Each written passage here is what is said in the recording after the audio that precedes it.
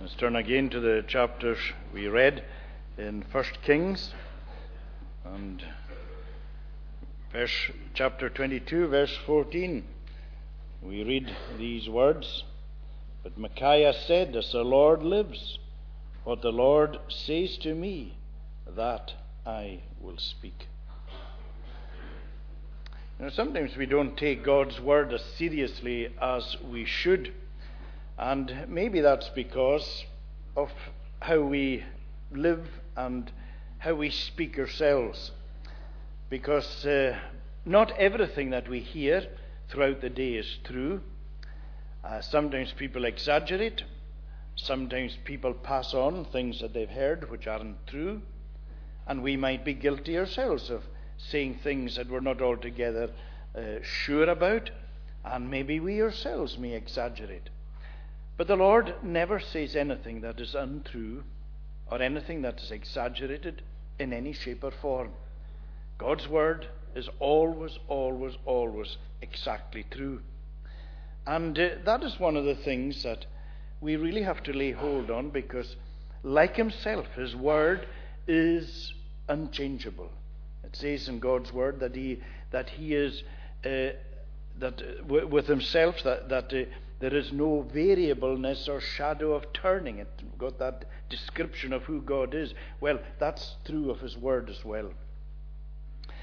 And so as we come to this portion of God's word, it's one of the many incidents and many stories in the Bible that just show so clearly how true God is to his word. Now, when I was growing up, I always loved the Bible stories, and particularly, so there were favourites, and I always loved the stories surrounding Ahab and Elijah, because there was such a contrast. You had Ahab, this powerful king, who was really, in a sense, a puppet king. His wife, Jezebel, was the power behind the throne. Whatever she said, that's what happened. Ahab just did what his wife said. But he was a king who, although he was very powerful, had sold himself to wickedness. He had abandoned all the heritage he had been shown, and he followed the ways of Baal, the idol Baal. And then you had Elijah. Elijah was this kind of mysterious character, seemed to be a kind of fiery character, a loner, but somebody that God used powerfully and mightily. And as far as this world was concerned, Elijah had nothing. As far as this world was concerned, Ahab had everything. And yet you always knew at the end of the day that Ahab was going to be the loser and Elijah was going to be the winner. And you couldn't have, although you had Elijah living in the desert, Elijah for periods just living by the stream, being fed by ravens, being housed by a widow woman for years, and Ahab living in his palace, you somehow knew that the end was going to be very different. And you couldn't have had a more extraordinary contrast in the deaths. Because Ahab, we find him slumped in his chariot, bleeding to death under the judgment and curse of God. He's in his chariot, bleeding to death, while Elijah is also in a chariot, being carried up alive into glory. There has never been a greater contrast than that. From Genesis to Revelation, I can't imagine a greater contrast than this wicked king dying, slumped in his chariot, bleeding to death, and the one who had pronounced the judgment on him being carried up to glory in this chariot of fire. And we've always got to remember that at the end of the day, it's our faith in the Lord Jesus Christ that counts. No matter what you get in the world, no matter what the world gives you, if you don't have the Lord Jesus Christ, you have nothing. Anyway, here we have this particular incident, and there's sermons in this all the way through. But we find that we didn't read it because the chapters are rather lengthy. But the background, very simply, is that next door to the palace, there was this man Naboth who lived, and Naboth had a beautiful vineyard, and very simply, Ahab wanted that vineyard. And you would look at it and you'd say, well, it's reasonable what Ahab did. Ahab came to Naboth and he said, look, I'd like to buy your vineyard. And I'm sure he was offering quite a good price. But Naboth was a good man. And Naboth said to him, I'm sorry, but I cannot sell the vineyard. It's against God's law. You see, the law of Israel, because God, remember this, God looked on the land. Remember the whole land of Canaan. That was his land. That was the land that he had given his people. And it was his land, and the people had to live according to his laws. And one of the laws was that they were not to sell off the inheritance that they had. They were given this inheritance, and it was handed down. And that's what Naboth was saying very simply. I can't sell it to you. That's what he's going to the Levitical law, and this is what it says. The land shall not be sold, for the land is mine, says the Lord. For you are strangers and sojourners. That's what God said. The land is mine. You're not to sell it. You're just strangers and sojourners. I'm giving you this. So Naboth was a good man, and he was adhering to God's law. And he saw that he was really just a tenant, that he was looking after this land for the Lord. It belonged to the Lord. And he said to Naboth, to Ahab, I can't sell it to you. Even if I wanted to, I can't sell it. Ahab was furious. He had no care or concern for God's law. And he went home in a huff. And just to cut a long story short, you remember how his wife saw him like this in this huff, and she said to him, look, I'll sort this out. But in passing, it might be worth just highlighting that we also have been given a great inheritance. We've grown up with a spiritual inheritance here. You have been born into a spiritual inheritance that is really amazing. And sometimes we take it for granted. And there will be loads of voices saying, compromise, give it up. Because today, the devil will whisper to you and say, look at the crowd. The crowd no longer go to church. That was okay for a past generation, bygone days. The times have moved on. The Bible's not relevant like it was for another generation. You've got to sort of move with the times. Come on, compromise. In fact, I'll give you far more. That's what Satan tells us. And there's a lot of people listen to that lie. And they go down, they go with the crowd.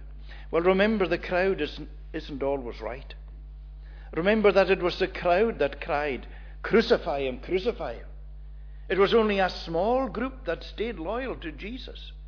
The huge crowd were all against him. That's where the crowd is. Jesus tells us which road the crowd are walking on. They're walking on the broad road. That leads where? To destruction. Leads to hell. And so it's a very, very solemn thing. We have, sometimes we get, because of what we've grown up with, we're used to it and so on. It's precious. This heritage that we have been given, the God's Word, the day that we have, all these things, they are so precious to us. And we have a great responsibility to hand this down to our children. And we have to do that by showing that this day is special, that it's the Lord's day, showing that God's Word is relevant to our lives. There's no point in saying to our children, you've got to read God's Word, when we're not in the slightest concerned with God's Word, that we don't appreciate God's Word or interested in God's Word. If we live according to God's Word, then we're showing that God's Word has a place within our lives. And so we too have to be like Naboth and not sell out. Anyway, Ahab went into a huff. His wife saw him in a huff. She said, what's up? And he said, Naboth won't sell his vineyard. Oh, she said, I'll sort that out. And very simply what she did, she hired out a few bad men in the city and got these bad men to tell lies about Naboth.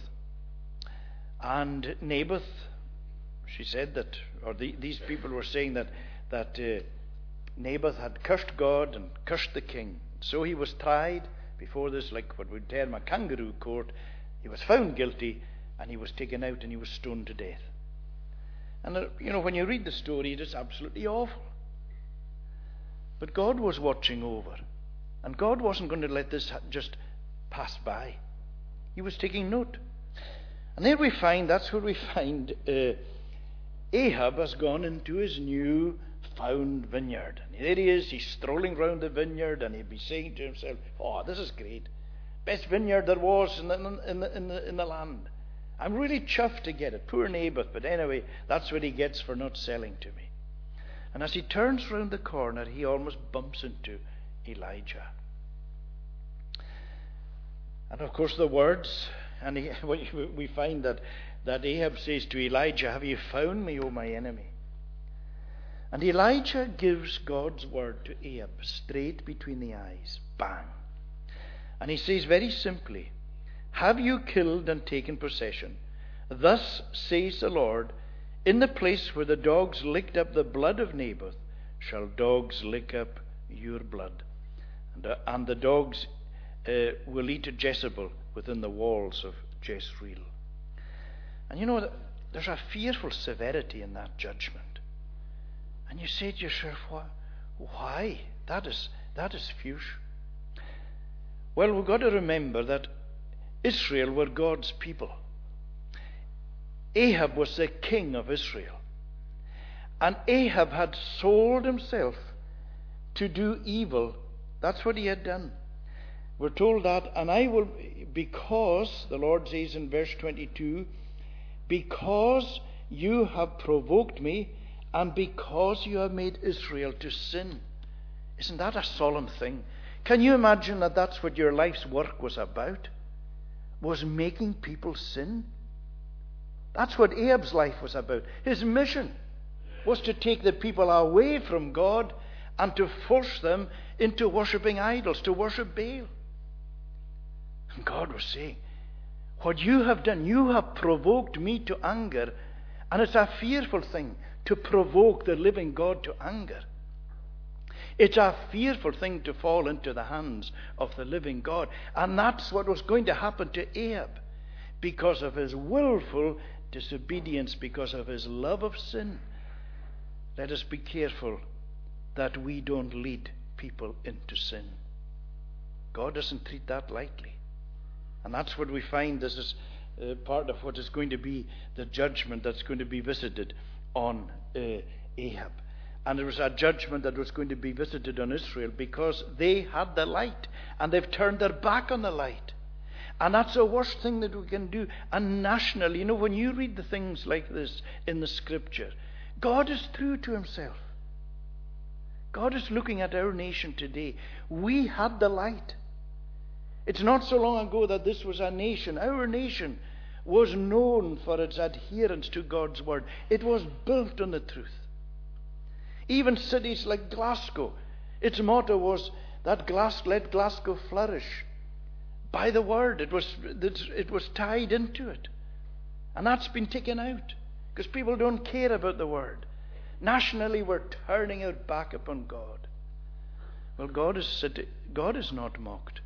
God is taking note.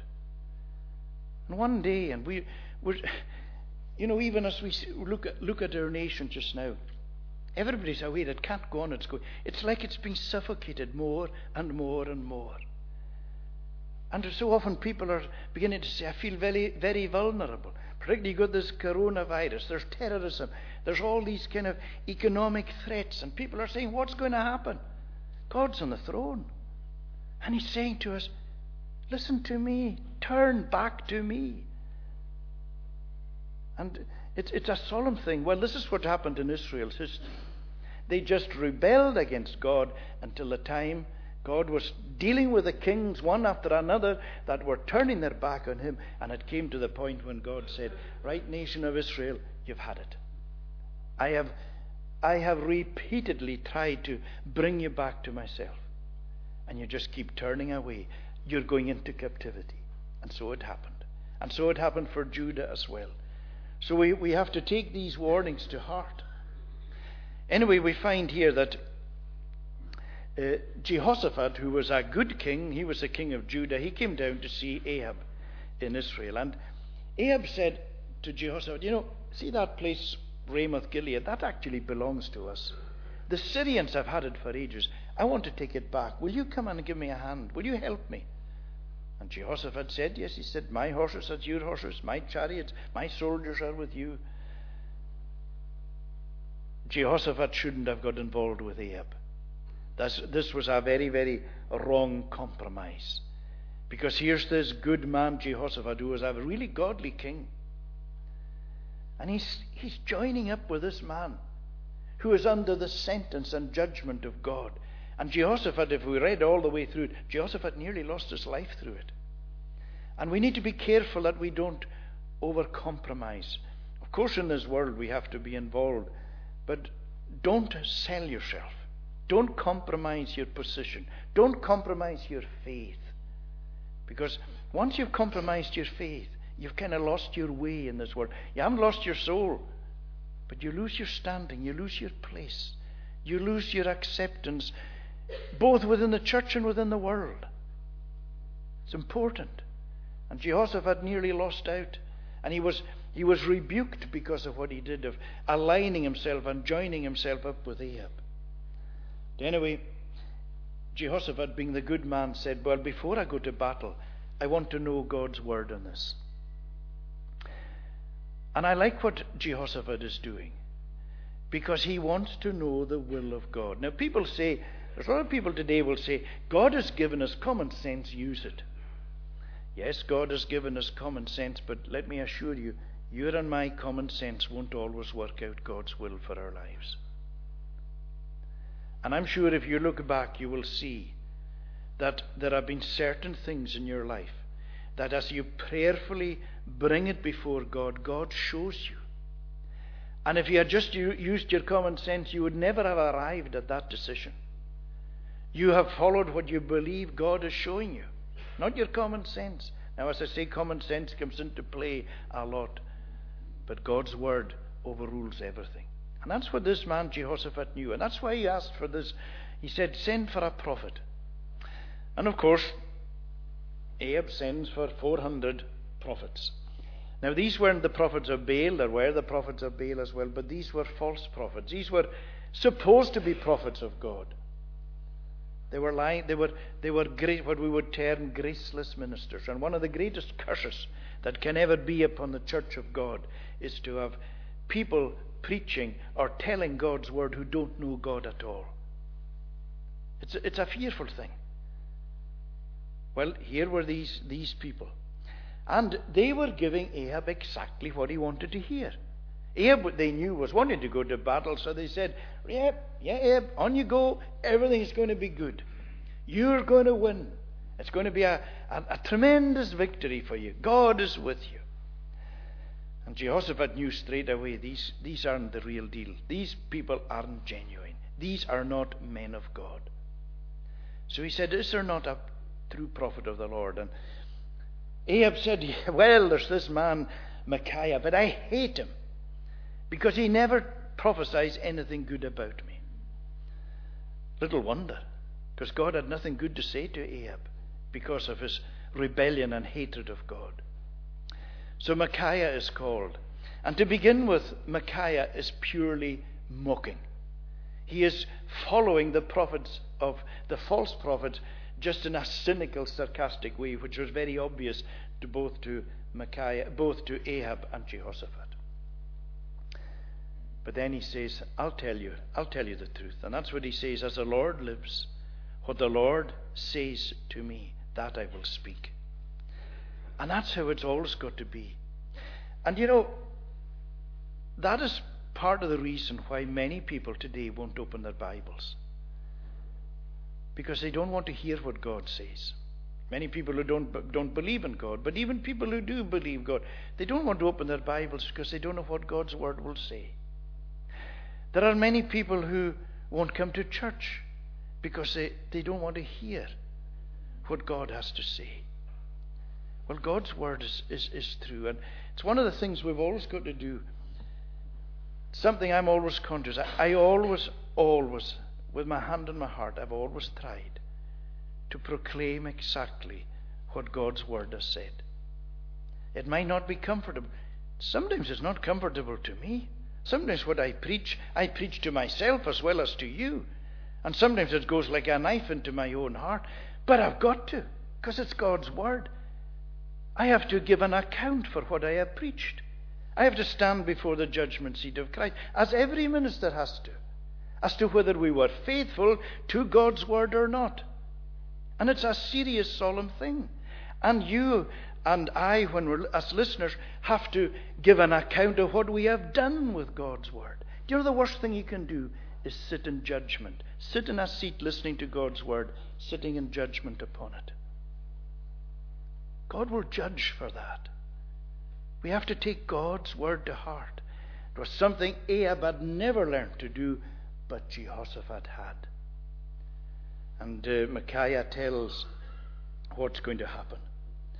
And as we said, it was quite extraordinary how the great contrast between Ahab and Elijah. But you'll notice how Ahab actually dies. And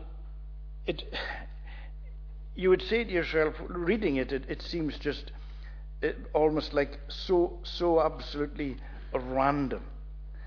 Because it tells us here in verse 34 of chapter 22. A certain man, we've no idea who it was, a certain man drew his bow at random. In other words, there was translated in innocence. In other words, this man, he's firing arrows, and he pulls out an arrow and he fires, not aiming at anything. That arrow is just going. This man, we don't know who he is, fired this arrow and he had no idea where it was going. Isn't that extraordinary? But God was in charge of that arrow. And that arrow hit Ahab in the one place that his armor couldn't protect. And Ahab says, I've been hit. And he slumps down in the chariot. And he's lying there for long enough. Turn round and carry me out of the battle, for I am wounded. And the battle continued that day. And the king was propped up in his chariot, facing the Syrians, until at evening he died. He had a long, slow, lingering death under God's judgment. Oh, that was an awful place to be. And yet, as we said, we find that here's this man Ahab who tried to outrun God, outsmart God, and dismiss God. And everything that God said was absolutely true. Verse 37, so the king died and was brought to Samaria, and they buried the king in Samaria, and they washed the chariot by the pool of Samaria, and the dogs licked up his blood. Exactly as had been said. Let us remember that God's word is absolutely true. You can't change it, I can't change it. We can't run from it. We can try and block it out of our thinking. We can, as I say, wrongly sit in judgment on it. God will fulfill his word to the last letter. So may we seek that we will know this true God as our God, and that we may bow before him, so that our end will not be an end of judgment, but an end like Elijah's was. As we said, the contrast couldn't be greater. One slumped in his chariot under the judgment of God, and the other carried in a chariot of fire into the presence of the Lord. Contrast could not be greater.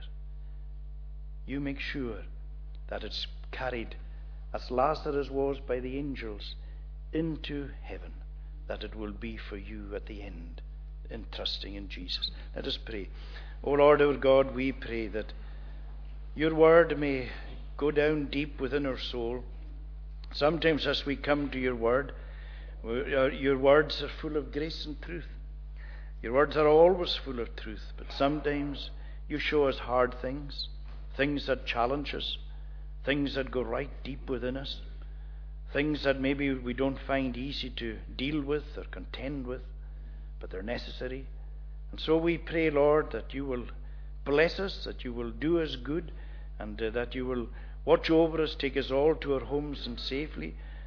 Bless our homes, our families, and all whom we love. Bless a cup of tea, coffee in the hall after.